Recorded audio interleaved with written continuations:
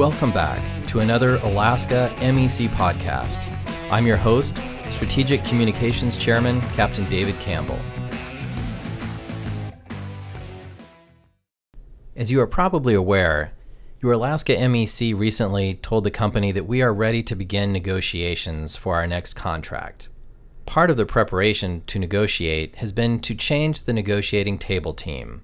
As such, we currently have new members of the negotiating committee, and today I asked the negotiating committee chairman, Chris Gruner, to join me in the studio. Will McQuillen, our MEC chairman, also joined us for a discussion about what to expect in the upcoming negotiation. A point of particular interest in our conversation was the fact that we will be negotiating under Section 6 of the Railway Labor Act, which has no requirement to enter into arbitration. Chris, Will, thank you for coming in to talk to us today. Chris, before we jump into talking about negotiations, can you tell us what influenced you in your decision to become a pilot in the first place?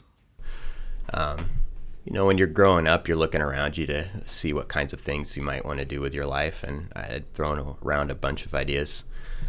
But my dad was a fighter pilot, and I wasn't sure if I wanted to go down that road, but I do remember one day when I was in high school, and he was coming back from a deployment, and he ended up leading his entire squadron coming back up. So it was probably about 12 to 15 planes. Mm-hmm. He was out in front, and I saw him, brake right over the runway, circle back around, and then land. And I was just thinking to myself that what better job is there than to be manipulating a jet every day and going out and doing something like that you love. And I don't think there are many people that get an opportunity to do something like that. So that's the road I ended up going down. Yeah, it's cool. I think that's one of the things that draws a lot of people, that not everybody can do this job, and being able to sort of get behind the curtain and see what it's like and actually do it is really rewarding. Yeah, and there's a lot of responsibility with it as well. And so, it's an exciting job, but at the same time, it's great. And no matter what you're doing in aviation, you have an opportunity to take care of people. So whether you're in the military and you're fighting to defend your freedom, or you're in the airline industry and getting people safely from place to place, I think it's a big responsibility, and it's something that, I, like a lot of us, take seriously. So that's an interesting comment you made about, it sounds like what drew you into the military was helping people, right? Yeah, it was. And actually that's a big reason why I am in the position I'm in right now. Well, that's, as you were saying that's exactly what I was thinking about. That sounds similar, and it sort of begs the question, especially because we have a pretty nice job flying jet airplanes, why a sane person would come in and do these jobs. And so talk about that a little bit. What brought you into these offices? Yeah, it certainly wasn't to improve my quality of life, because I have some young kids at home, and that gave me a lot of pause when I was trying to decide if this is a route I wanted to go down. But initially, when I showed up at Alaska Airlines, I wanted to make sure that I had an opportunity to help others in the pilot group, and that's how I started out in contract compliance, just helping to educate people to understand what the parameters on their work rules were, so they could then understand how to balance their work with their quality of life. And about a little over a year ago now, I interviewed for the negotiating committee. And it was the same idea there. I was getting a little frustrated, honestly, with how the arbitration went during the JCBA. And frankly, management was working a little too hard to maintain their labor arbitrage, and not focused enough on improving our quality of life and addressing our issues, especially when we're looking at the rest of the industry and seeing how they've continued to make gains. So, you could either make the decision to stay somewhere and just complain, or you could, try to do your best to make it better. And I think we have an opportunity here to make it better. And I just wanted to do my part to be a piece of that, or to help out with that process. Yeah, well, I'm glad you're stepped up. How old are those kids you mentioned now? Yeah, my boys are, they're 11 and 9 now. 11 and 9? Yep. So hopefully they won't be too much older when we have a contract. Yeah, one could hope. But, I do spend a lot of time making sure I maintain that work-life balance. I think that's important. It makes you more productive when you are in the office. And at the same time, it's really important to take care of those around you and make sure that, you put a lot into this. But at the end of the day, the people you love around you are the ones that matter, right? Yeah. What are some of the things you do to keep that work balance? Yeah, so to maintain my work-life balance, I like to block off time when I can and try not to let work intrude on, the time I'm spending with those I care about. So just being intentional about the time I have and how I spend it. You mentioned as you were on the contract compliance team, you saw a need to help out with negotiations, and that brought you in here initially. Now that you're here, can you talk about your philosophy of kind of your role in this whole process? Yeah, it's really important for me that we do this from the bottom up. And so when I look at what I'm doing, my job is really just to organize all the great ideas of people around me into action. So that really starts with the pilots, absolutely first and foremost. So when we have a survey coming out here in May, we want to make sure that we get their input and pass that along to the representatives. There's other ways to do that. You can also call your representative directly so that they could then advocate on your behalf. Later on in the process, we'll have polls also to further refine the input that we're getting from the pilots. And then we're going to gather all that. And we're not doing this just in a vacuum, on the negotiating committee. We're taking advice and input from the scheduling committee, the scope chairman, grievance, bringing everybody into the process, getting all those experts involved, and then really just pulling them together again to advocate on your behalf as we sit down at the table. All right. Not everyone is clear, perhaps, of what your role and the limits of your role is. You want to speak to that for a moment? Yeah, absolutely. And I think this is an important point, and I'm glad you brought it up, because we're directly responsive to the members through the MEC. And so the MEC is comprised of the representatives in your local executive council. So again, they're going to come together, make the decisions that then drive our process at the table. We don't keep them in the dark. We're very open and transparent about what we're doing and making sure that we are staying on track with what it is that you want us to do. So if you had your own opinion about how things went, you couldn't take the company's negotiating committee aside and make a deal? That's not how this works. So this is a representative organization. And that's one of the big reasons that the three of us on the negotiating committee are here, is because we really think it's important for us to advocate on the pilot's behalf and not just go out and pursue our own agendas. And that's something that we're all here to do and to make sure that we're maintaining as we go through this process. Yeah, I think that's a really important part and something that makes our process unique. Something I tell the new hires when I get a chance to see them is make sure you know who your block rep is, because they are the direct connection between you and what happens at your union, both at the local level and at even the national level. So that really matters. That's why it's important to let your rep know what you want out of this next contract. And you mentioned that we're going to have, besides the reps, we'll also have a survey that pilots can fill out to get their voice known. Yeah, that's right. And it'll be open for, I think it's going to be 4 weeks is what we're looking at right now, starting at the beginning of May. That's right. And I'll just like to point out, too, that there's a lot of ways that we gather information from the pilot group. And when we do surveys, it's really important that we have a high turnout for that, to make sure that we have some confidence that the data we're gathering represents the whole group, not just a vocal minority. Chris, if you could distill your approach to these negotiations for you and your committee, what would that be? Yeah, I know for at least me personally, when I went to the interview to the MEC for this position, that there were a few things that I told them that would be important for me to do if I was going to be in this position, and they then elected me based on those things, at least partially. So a few of them here, and I don't want to speak for my committee as far as how the interview went, but I know we're all on the same page with this now as far as how we plan to approach the negotiations. So the first thing is integrity. It's hard to negotiate anything unless there's a basis for trust. So that is really important to us. So when you say integrity, you mean trust that is that how you define We're going to do what we say we're going to do, right? We're not going to be BSing anybody. Right. We're true to our word. And I think that's a minimum expectation when you're dealing with anybody. So that shouldn't be a surprise.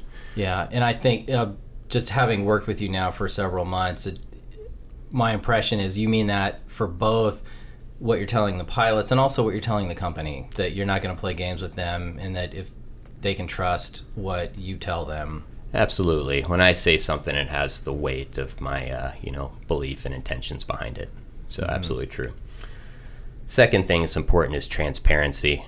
And really that's to make sure that we have the accountability to the pilots, to make sure that they know that we're doing what we're supposed to be doing, and also so that way they're able to provide input when needed. Mm-hmm. And on transparency, flesh that out a little bit, because I think there's people have a different idea maybe of what we mean when we say transparency. So it's flesh that out a little bit. Yeah, so transparency is just letting you know what we're doing and what we're negotiating. Mm-hmm. So we're not going to be doing any backroom deals or anything along those lines. Again, we're going to be doing surveys and polls for a reason, so we want to make sure that you know that it's your interests at the table that are being represented. That's great. So the pilots can expect some feedback about what's going on. Absolutely. Yeah, and I would say that that doesn't mean that we will publish every single word that occurs at the negotiating table. It's not like the transparency isn't like there's a operating theater that people can watch what's happening, that there is some privacy in that process. Yeah, and that goes to building trust too with a company in order to be able to get deals across the table. So when we're negotiating in good faith, which is the third tenet, is we need to make sure that when we say something to them, and especially for brainstorming or doing things along those lines, that we're not throwing that out there for everybody. But it is important for us that the pilots know at least what kinds of things we're negotiating, and let them know what we're talking about. Those kinds of things are essential. Yeah, I agree. It's the worst thing you can do is, several months down the road, plop down a giant new tentative agreement, and everyone's wondering, well, how did this get here? Right, and we'll keep the pilots updated throughout the process on a regular basis. We're trying to get that flow started now. Hopefully you guys have been seeing our emails, and we'll continue that as we move on. So what I would expect people to do is to think about what's important to them right now, and then write it down. And as you go through this process, there's going to be a lot of distractions and things coming across the table or things you're hearing from other sources. But at the end of the day, when you sit down and look at the contract that you're presented with to vote, you need to make a decision on whether to vote yes or no. And I would encourage you to go back and reference those notes you take at the beginning of the process. Because while the conditions on the outside might change, what's not going to change is the market that we're in for pilots. The contracts that other pilots have negotiated aren't going to decrease or get worse, right? If you're looking at what's coming down the road, we've got United, American, and Delta all lined up ahead of us. So if anything, I would expect pilot contracts to get better and the market to continue to tighten up. So keep your expectations high, and just know that we'll be certainly advocating your issues on your behalf very strongly. I think a frustration many pilots had with the JCBA was that it went to arbitration and they really didn't feel like they had a say and therefore not much ownership in the current contract. Will this one be different? This negotiation presents a unique opportunity that was denied us in the JCBA, and that the members will get to ratify this agreement. Yeah, absolutely. The pilots will certainly have an opportunity to vote on this contract. There is no required arbitration backstop, and I'll be bold enough to say that this MEC is very unlikely to agree to any arbitration on the back end of this. I would agree with that. Yeah, and don't even get me started about the fact that the JCBA did not have to go to arbitration. Let's all remember that. So, as far as that goes, I think that at the end of the day, the pilots will have an opportunity to let their voice be heard and make sure that this contract is in line with what they expect. So when you take a look at this contract at the end of the day, I wouldn't look backwards and see if we patched up things appropriately. I would take a look around at the rest of the industry. We have a contract comparison. You can get a good idea where we're at there and make sure that we're in line with where you expect us to be. And to reiterate, we'll be negotiating under normal Section 6 rules of the Railway Labor Act, which don't require arbitration, although there is an opportunity to enter into arbitration only if both parties agree. Either party can say no, and then that's not the backstop. The backstop becomes self-help, which is could be a whole nother podcast, so we'll deal with that later. But I think what I really want pilots to understand is you have a voice, you have a vote, and it is up to you to get the contract that we deserve. Yeah, and the RLA process is a lot of steps in it. We already sent out one communication to kind of explain the broad overview, and as we go through the process, we'll continue to keep you all informed on where we are in the RLA process and let you know what we are looking at moving forward. Right, and if anybody missed those, you can find them on our website, which is alaskapilots.org. There's those communications and also a flow chart to see how that process works. Speaking of where we are, management agreed to our request to open early, so that puts us in the beginning of openers, essentially. What can we expect to see once you get started in those negotiations? So as we get started, we're going to initially focus on just the administrative items, and that's the normal pace of negotiations anyway. Kind of gives you an opportunity to build a rapport with the other side and start working through issues and get at a pace and a tempo together before you start tackling more difficult problems. I think I hear from pilots that there seem to be some pretty common ideas about the things that need to be fixed and improved in our contract. Why not start with those right out of the gate? We want to make sure that we get your input on the surveys and the polls before we start to address those issues. While we have a pretty good idea where you all probably are, we want to make certain that we're definitely following the direction you want us to go before we start tackling those. Along the way, we're certainly making sure that we're doing our due diligence to be prepared on those big issues, doing a lot of studying, research, cross-talk with other pilot unions to make sure that when we get to that position, that whatever direction you give us, that we can go full steam ahead. And I was going to say to that, you kind of introduced it, and I think I'm comfortable with you discussing it. What have you done specifically a couple of times now to interact with other pilot unions to be aware of the issues before we actually negotiate them? Yeah, particularly with scheduling. We've had a couple roundtables with other pilot unions. So the last one we went to was hosted by SWAPA, and also had JetBlue and American there. It's really well organized, had breakout sessions. We're able to compare a lot of notes on how the different scheduling sections work. Also, we've had the opportunity to meet with other negotiating committees, and we'll have an opportunity to do that again coming up in June. Yeah, I certainly don't think we're burying the lead when we say that scheduling will be a topic of discussion in this next negotiating cycle. And I was there for the first roundtable down in Dallas, and I can't emphasize enough how productive those conversations are to discover what's best practices and what other airlines have been happy with and what seems to be working. It makes us a lot smarter, and it's yet another reason that we're kind of starting administratively, I guess, if you will, with the smaller items. Yeah, absolutely. And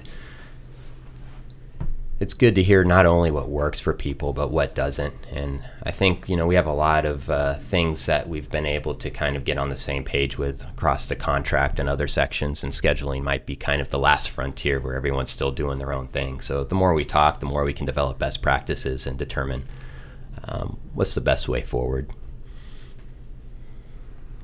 That instills confidence. Everybody I've ever told that to is like, oh, we're talking to other airlines. Yeah. So, no, I think that's perfect. Chris, I think the MEC elected 3 really qualified guys whose heart is in the right place about the negotiating, but that's not the whole team. What other resources are available to us as we negotiate this next contract?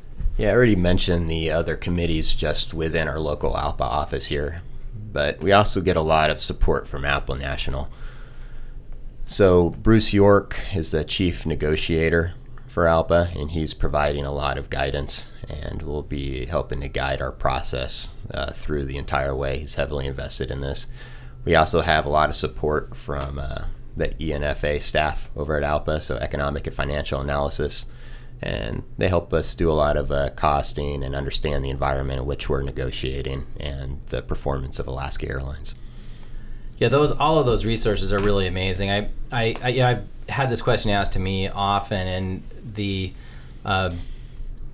what I like to ask guys, people of my age who are old enough to remember the Yellow Pages, you can't open up the phone book and look for a professional negotiator for airlines. That doesn't really exist. So what would you want out of someone that's aiding you in that negotiation? And you definitely want a lawyer, right? But not just any lawyer. You want someone who is knowledgeable about airline contracts and someone who's well versed in the Railway Labor Act, someone who knows the National Mediation Board, the people who are in it, and this lawyer you mentioned, Bruce York, is a perfect example of that, right? He's been in this 40 years, I think. He's been negotiating contracts for 40 years, and 30 years of that have been spent negotiating on behalf of airlines. So he has well over 1,000 contracts under his belt.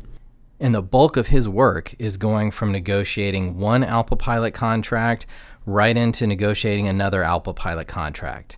He is an expert in that specialty. And then I think you bring in the fact that equally important is to have good local contract knowledge and a contractual historian, and that's what we have in our local legal team too, with David Hanna, who's been here for the last many contracts, and will be at the table as well as Bruce to help refine our goals and our vision.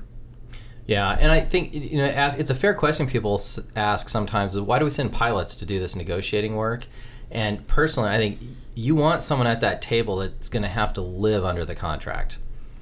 Yeah, and that's really how it works across any profession. If they're out to negotiate a contract with their employer, that the people that actually do the work are the ones that are going to be negotiating the contract, because they understand the context and what's important to them, and are able to communicate effectively what their particular issues are and how the group that they're representing feels.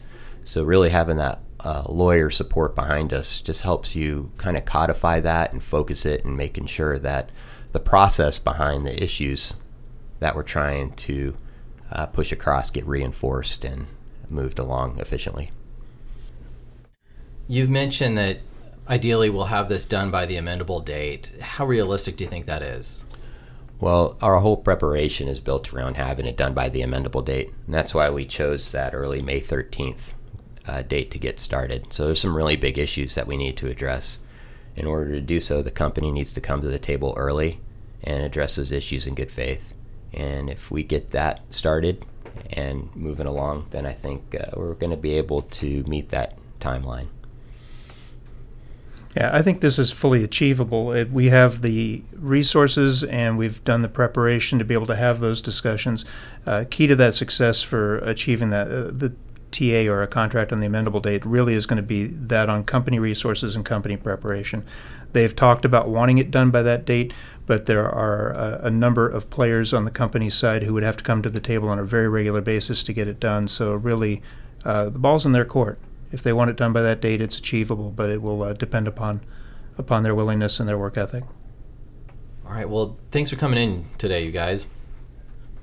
Yeah, I'm really humbled to be able to serve this pilot group, and once this is all over, I'm looking forward to just going back to the line. So I really am. I'm motivated and excited to be here to represent you all. But really, after this contract's over, this is my main goal. Is just to push this through for you guys and to represent you, and then call it a day. My final thought would be that even though we have so many of the right resources in place, when you talk about the MEC that works so well together, the negotiating committee that works well together, and everybody who's working hard within this office, that it can't be overemphasized enough that the success of this negotiating cycle and this contract depends upon the pilots. And we need the pilots to be engaged. We need you to take the surveys. We need you to study the contract comparison and be prepared to provide your reps the feedback that they need to advocate on your behalf. So this is just the start of a long process, and its success really does depend upon you. You've been listening to an Alaska MEC podcast. I'm your host, Captain David Campbell.